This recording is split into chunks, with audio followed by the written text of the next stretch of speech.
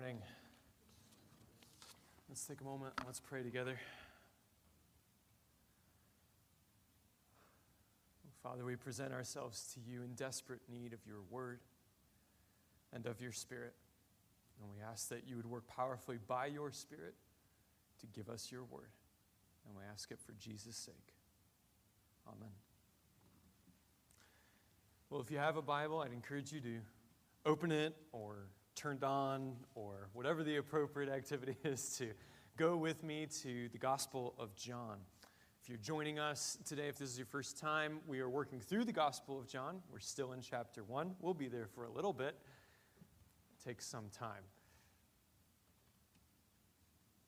The essential message of the book of John is that Jesus came to create a people through a new spiritual birth. The essential message of the book of John is that Jesus came to create a people through a new spiritual birth. And last week we looked more closely at some of the statements in the prologue, and we concluded that the work and the word of Jesus is better than the goal of the law.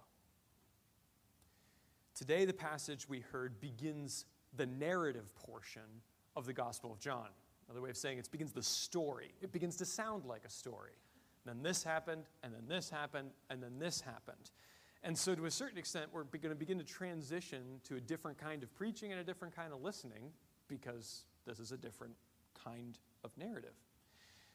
And so we're going to break this section into 2 weeks, and we're going to study it in 2 different ways. The first time, what we're looking at is John the Baptist. We're going to try and see what the Gospel of John, or John the Evangelist, intends to tell us by introducing us to Jesus and his ministry through the witness of John the Baptist. So the first week is a character study, and then next week we will look at some of the amazing statements that John makes about Jesus. So the main idea today, if you have a handout or overhead, we'll see the main idea today is that we only know ourselves in light of knowing Jesus. We only know ourselves in light of knowing Jesus. See, we're really talking today about how we see ourselves and the world. Because that, more than anything else, conditions the kinds of questions that we ask and even what we mean by those questions and how we live our life as a response to those questions. What you see animated in this story is a series of questions. Certain individuals from the Pharisees come and they ask John, who is he? And John gives them an answer that is a little enigmatic. And from these questions, we're going to discover the questions that we have when we come to Jesus and how that changes the way we see Jesus and how it changes the way we see us. Because ultimately, the Pharisees saw themselves and their circumstances through a lens of their own importance. But John the Baptist saw and wants us to see ourselves and all things with a lens that's focused on Jesus Christ, the Lamb of God. Shall we begin? So let's summarize this passage. What's going on in this passage? So I'm starting at verse 19, and we're looking all the way through verse 37. In the first few verses, verses 19 through 23, John humbly denies that he is the Messiah, that he is Elijah, or that he is the prophet. Instead, John gives an answer to those that are asking by saying that he is the voice, preparing hearts for God by calling for repentance and faith. So he's no, no, and no. I'm something else entirely. In verses 24 through 27, mirrored and answered in verses 31 and 33, we see that John's baptism is an exhortation towards repentance. It's a sign. And it's pointing to the more effective, the actually effective, and saving work of Jesus. So we see there that John's baptism is a sign. It doesn't, as it were, do anything. because it's pointing to the baptism that does do something. Jesus' baptism that comes by the Holy Spirit. Verses 29 through 34, then, we see John's witness. And if you didn't pick up on how important that word is to the gospel writer John, notice how many times he says, either in your translation will be either testify or gave witness to.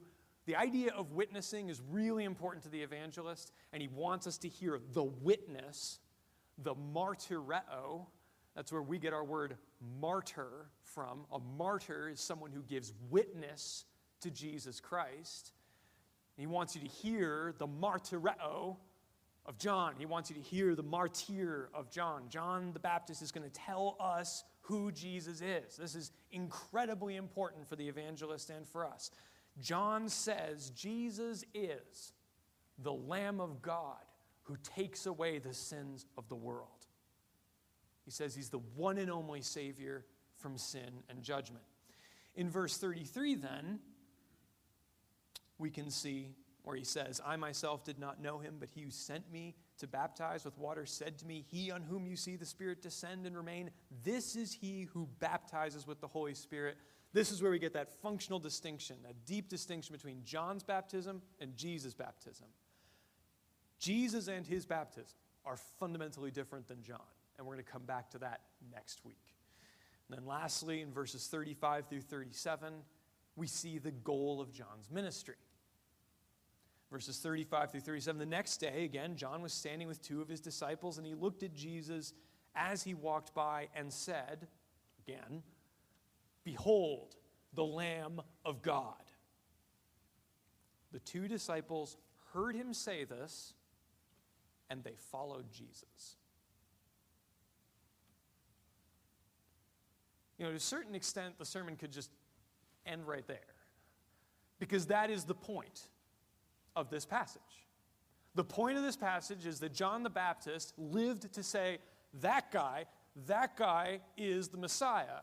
And what you should do is stop following me and start following him. So at the most basic level, that's what this passage is saying. But because I like asking questions of the text, I've got a whole series of them. So let's dig in and let's look a little bit closer, because these questions that are being raised, I find them incredibly interesting, and I think they're going to give us some real good applications. So big point B. Who are you?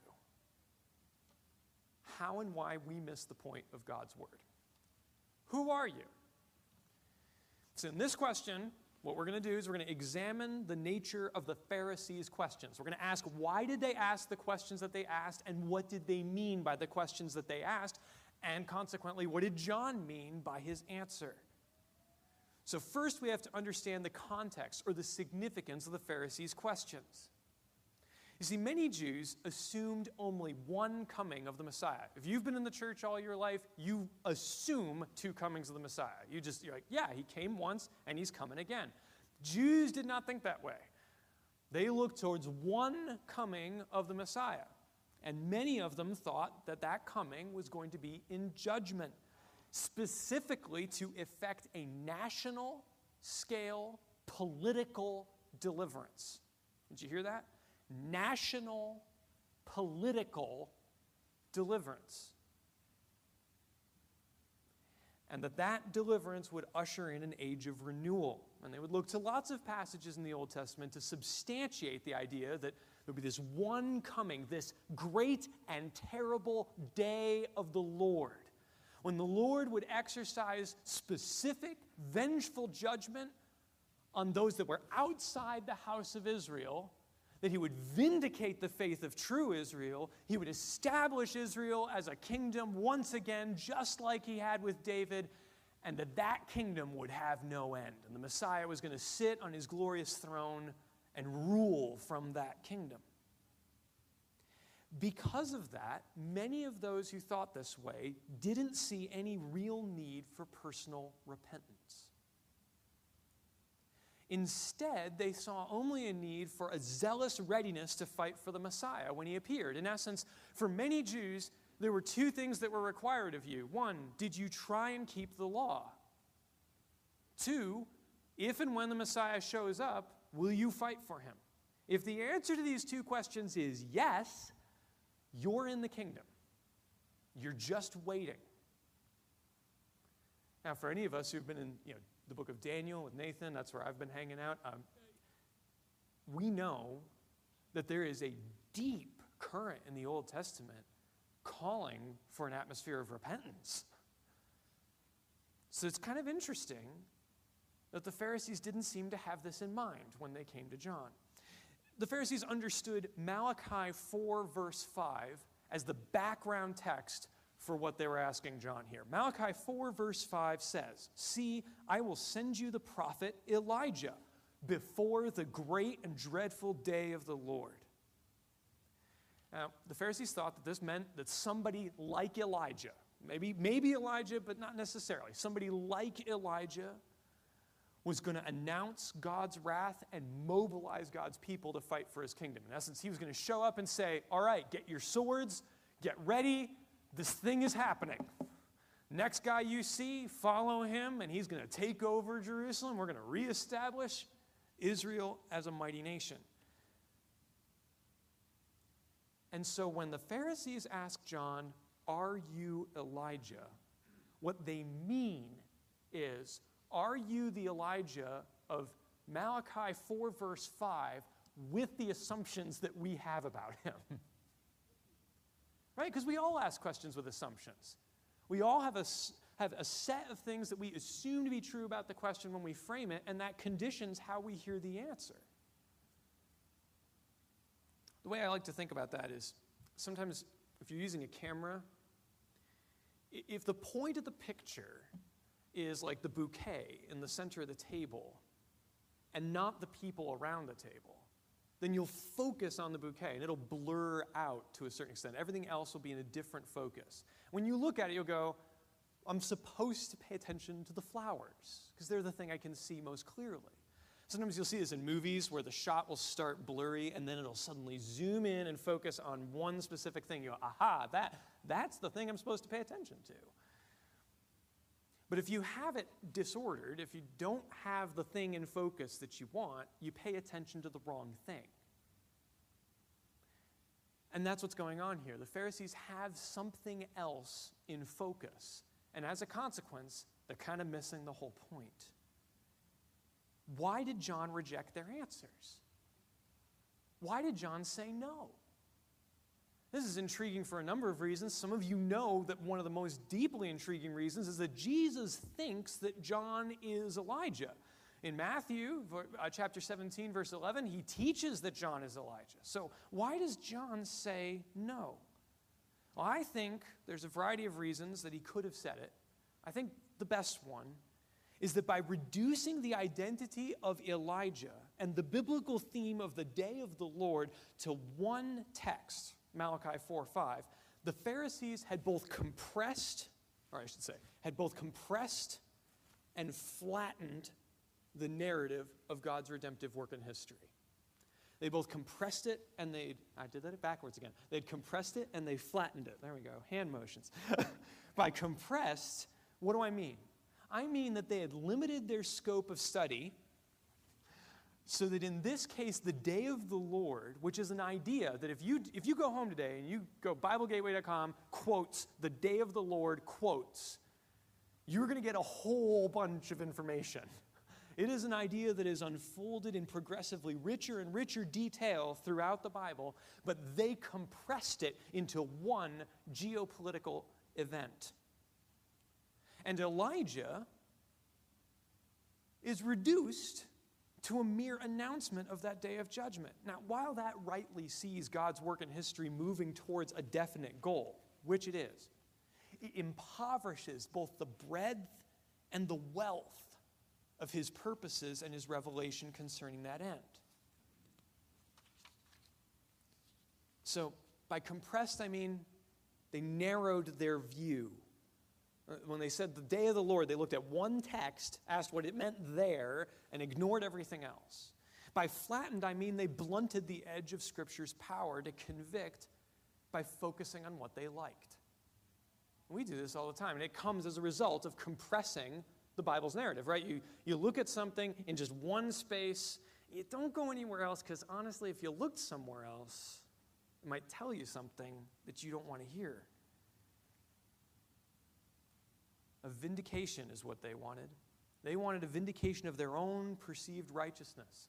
They wanted a restoration and a renewal of their political power and wealth and influence. They wanted to discard what they didn't like. They wanted Scripture to say, I know it's rough right now, but don't worry, pretty soon God's going to let everyone know how awesome you've been, and He's going to give you back the power that you once had.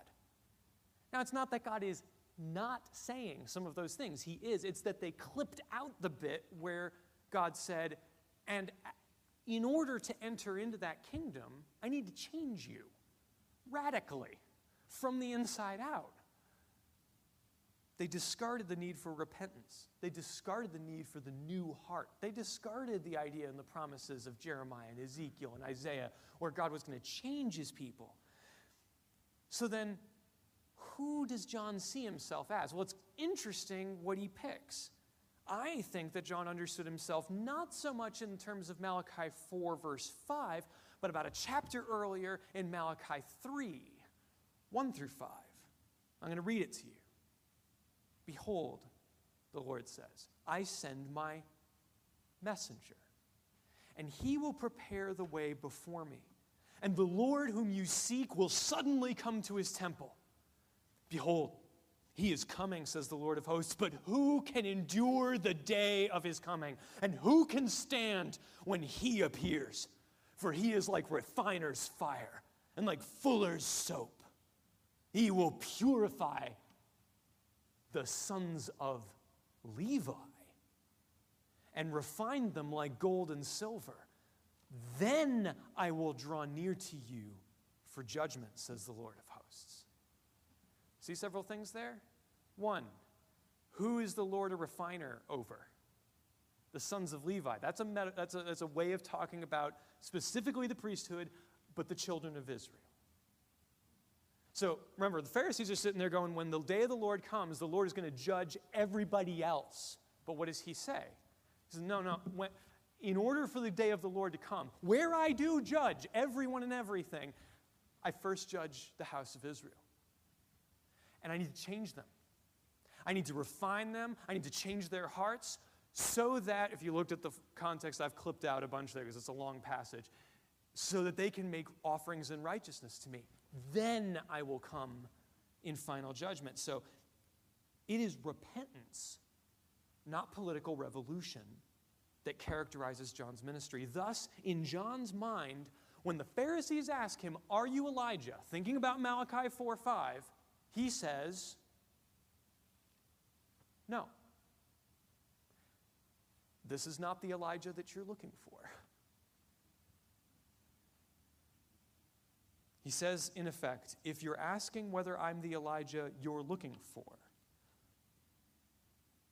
who you imagine will announce God's wrath on your enemies and vindicate your righteousness, then no, I'm not that Elijah. That might help us understand Jesus' teaching that John is the promised Elijah figure in Matthew 17, verse 12. I think that when Jesus identifies John as Elijah, he is correcting his disciples. He's correcting their end times assumptions. He's calling them to grow beyond what the Pharisees did, to see the day of the Lord as something bigger and more expansive than a single or purely geopolitical event.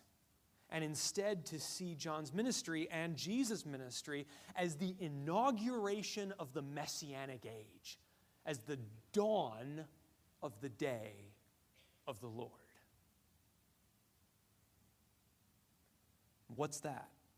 It's a period of wonderful divine activity that ultimately culminates in Jesus' triumphant return in judgment to establish his eternal kingdom. So yes, is there a single definite point of history towards which we are moving? Yes. Does it involve judgment? Yes. Will he set up a kingdom? Yes. But in order for that to come about, the dawning of that day must involve a radical, personal transformation, a new creation of a new people of God through a spiritual birth. So in light of that, John's ministry was not to announce a specific date. He wasn't there being like, in thus and so many days and thus and so many hours, D-Day is going to occur. No, that's not what he's on about. He's there to call God's people to prepare through repentance for the beginning of a grand epic of divine activity that is set in motion by his Messiah. And so right there, by working hard through that question, we can get a few immediate applications. One, friends, John Piper is famous for saying this. I'm just stealing it from him. If you rake over Scripture, you're just going to get leaves. If you dig, you will find treasure.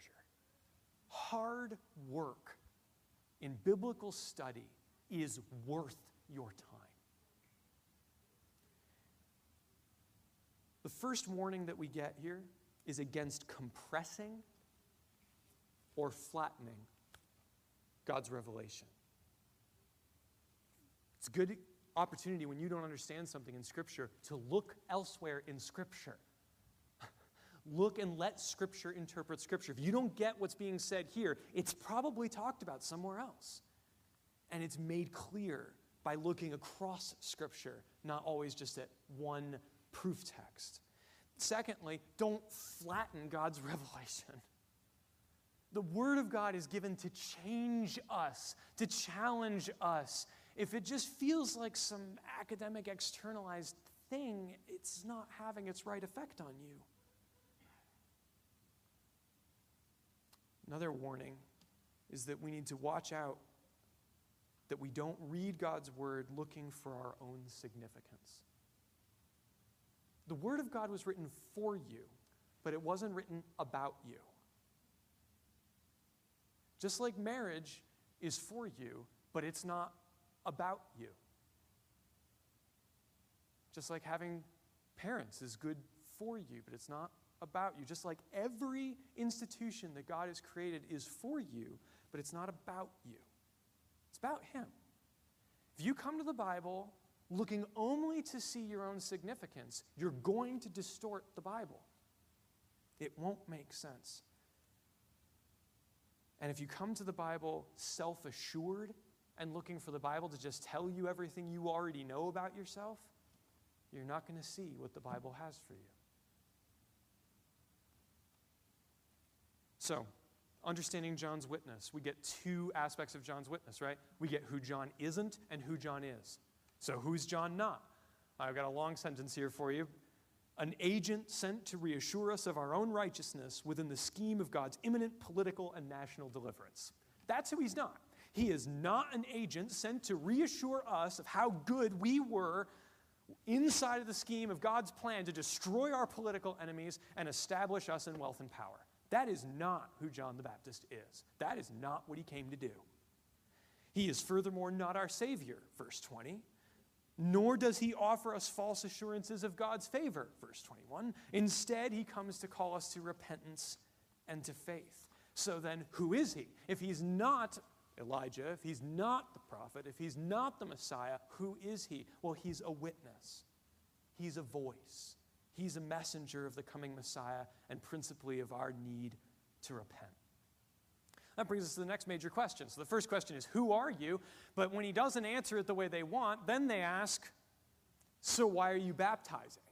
Now you could see this as a genuine question, but you could also see this as a classic Pharisee question. Like, oh, you didn't give us what we wanted? Okay, now we're going to trap you. I'm not sure which one it is, but gives us the key to why true and saving faith lives in the fire of real repentance. It gives us the key to why true and saving faith lives in the fire of real repentance. You see, the Pharisees, just like they had some assumptions about the day of the Lord, they also had some assumptions about baptism. Some assumptions perhaps even that some of us have drunk in because the culture constantly wants to create an ungospel-centered form of religion, for lack of a better word. And so everything, no matter how orthodox we get it set up, the human heart just immediately sets to work turning it into some kind of thing that says we're okay. So the Pharisees saw baptism as an outward sign of one's inward righteousness. It was an outward sign of saying, I'm one of those people who knows that I need to keep the law and is ready to fight for the Messiah, and therefore, when he comes, I'm in his kingdom. If you went and you got baptized, that's what it was saying. And it's so close, but it's not. And so when they ask why, if John is not Elijah, or he's not the prophet, or he's not the Christ, why is he baptizing? They're basically saying, like, we've got this sorted out. Why are you asking us to go get baptized if you're not actually mobilizing us for battle? Some of them even took the view that baptism was literally a ritual purification process to get ready for war. Like, once I do this, then I'm ready to fight. And they're like, but if you're not calling us to fight, then why do we need to? Because I'm fine, right? But John says in verse 31, for this purpose I came baptizing with water, that he might be revealed to Israel. So John says, whatever you might think the purpose of baptism is, the purpose of mine is so that you see Jesus. That's why. I'm doing this so that you see Jesus. Okay, well, how does that work? Well, what distinguishes John's ministry then was not water baptism. That's the point. Water baptism, however significant it is, isn't the point of John's ministry. Instead, the point of John's ministry is repentance. If we look through the gospel accounts, we see this everywhere displayed.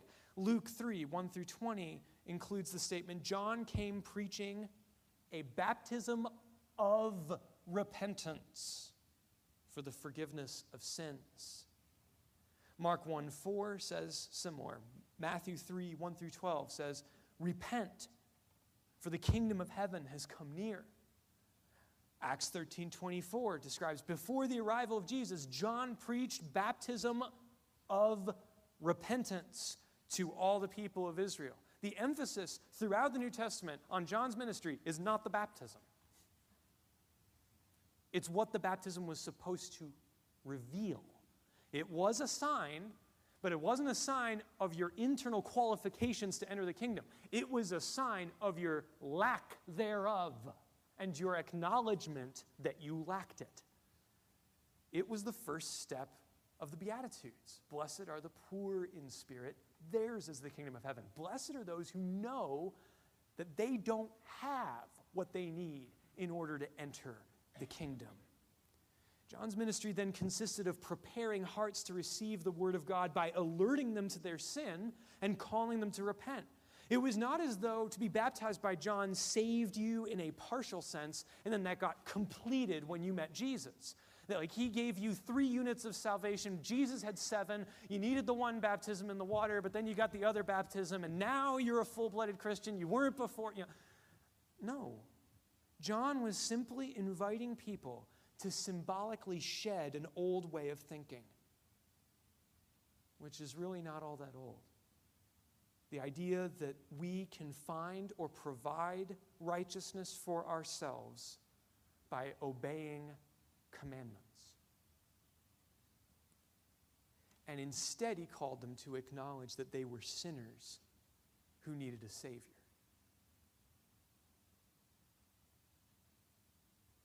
Do you have that assumption in your heart today?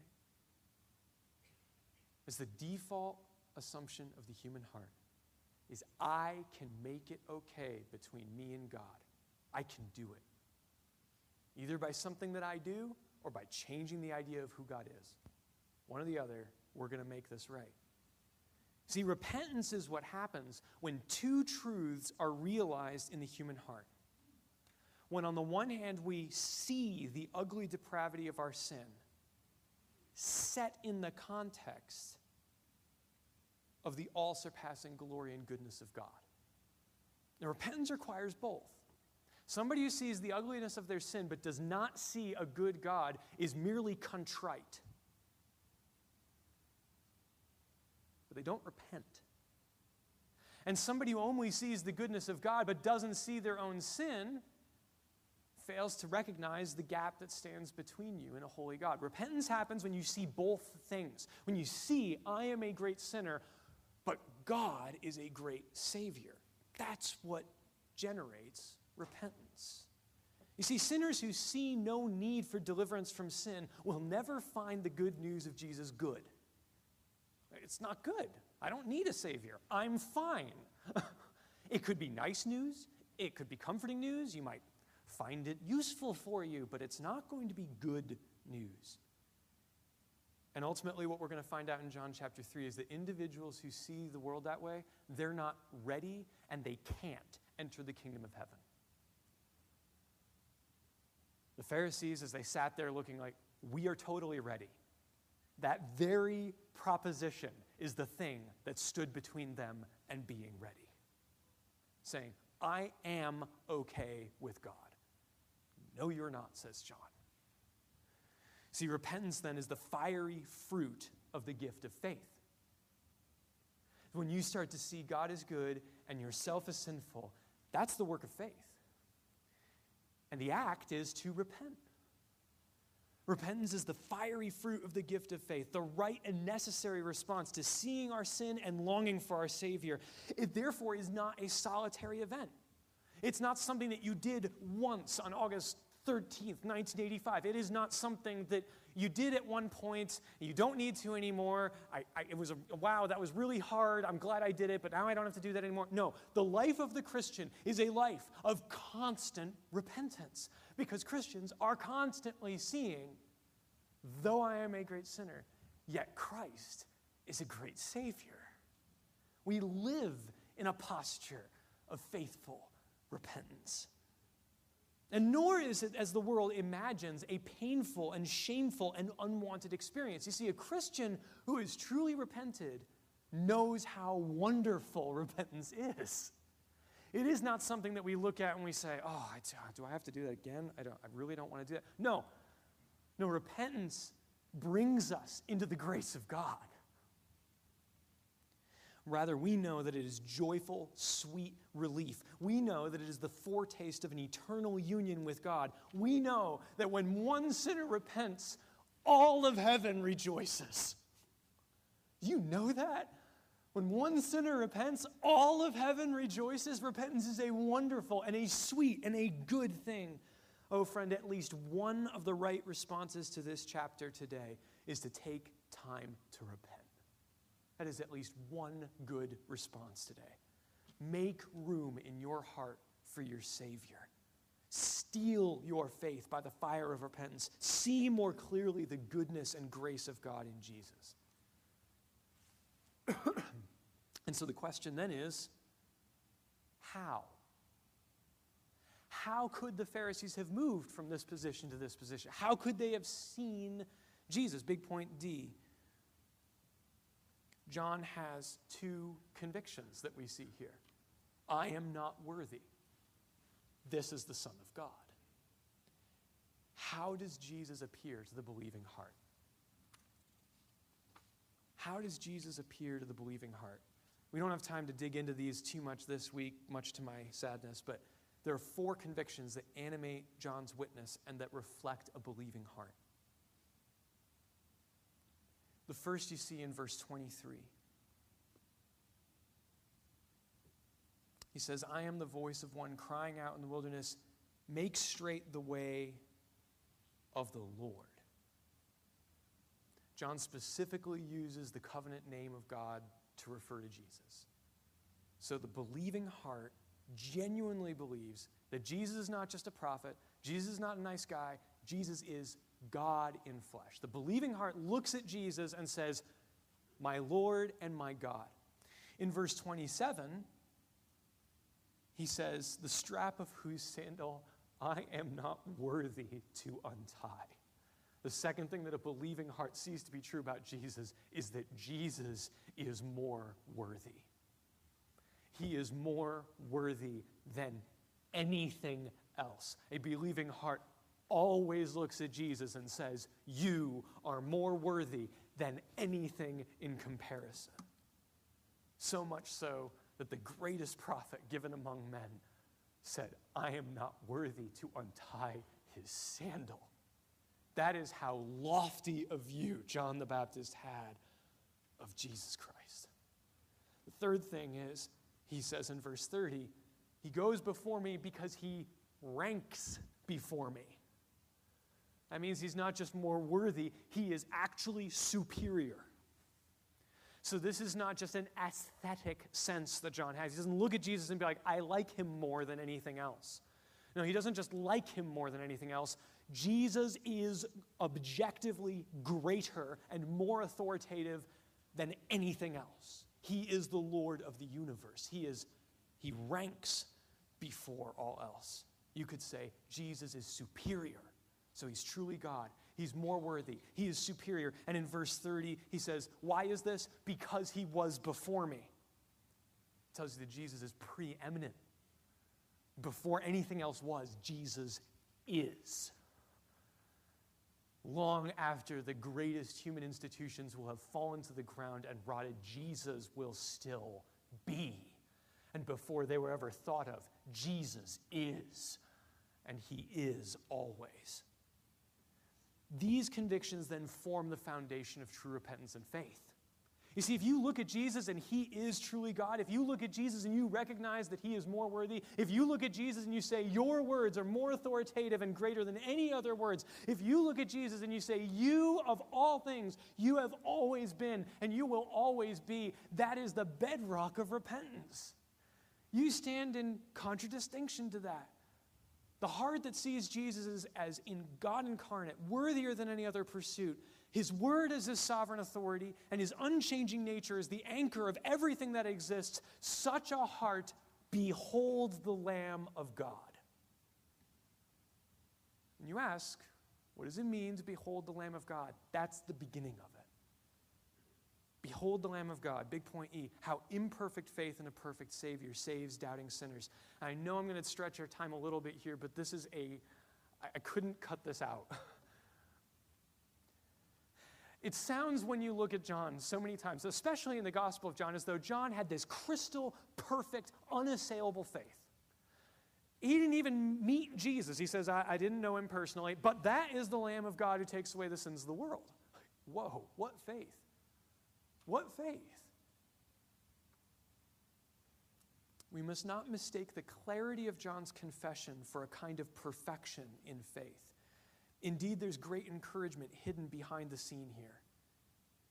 Verse 29, when you read it in context of Luke chapter 7, verse 19, gives up a treasure. In Luke chapter 7, verse 19 and beyond, John, who is now languishing in prison, put there by Herod, he sends messengers to ask Jesus this question. He says, are you the Messiah? Or should we expect another? Now, friends, I don't think this is evidence that the Bible is not true. I don't think this is evidence that the gospel here is not true. I think, if anything, it is all the more evidence that the Bible is accurate and true, and it rightly describes the real struggles of real saints. That one man, when he is standing in the daytime, looking clear in the face, and he's at least fed, and he's clothed, and he's surrounded by the community of saints, and he says, there's the Lamb of God, that same man, if you take away his comfort, if you shove him in the darkest cell, if you cut him off from his family, if you don't let him gather with the saints, all of a sudden he begins to wonder, was Jesus the Christ? Was I wrong? Am I out of my mind?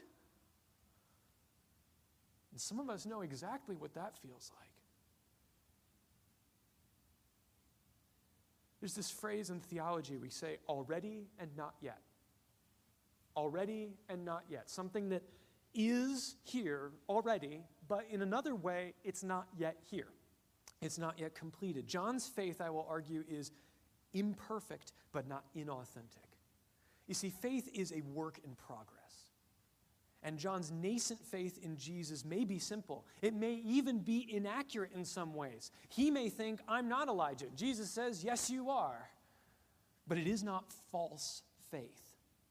You see, John genuinely, at the bottom of his heart, really does believe that Jesus is the Messiah, because John genuinely believes that God's word is true.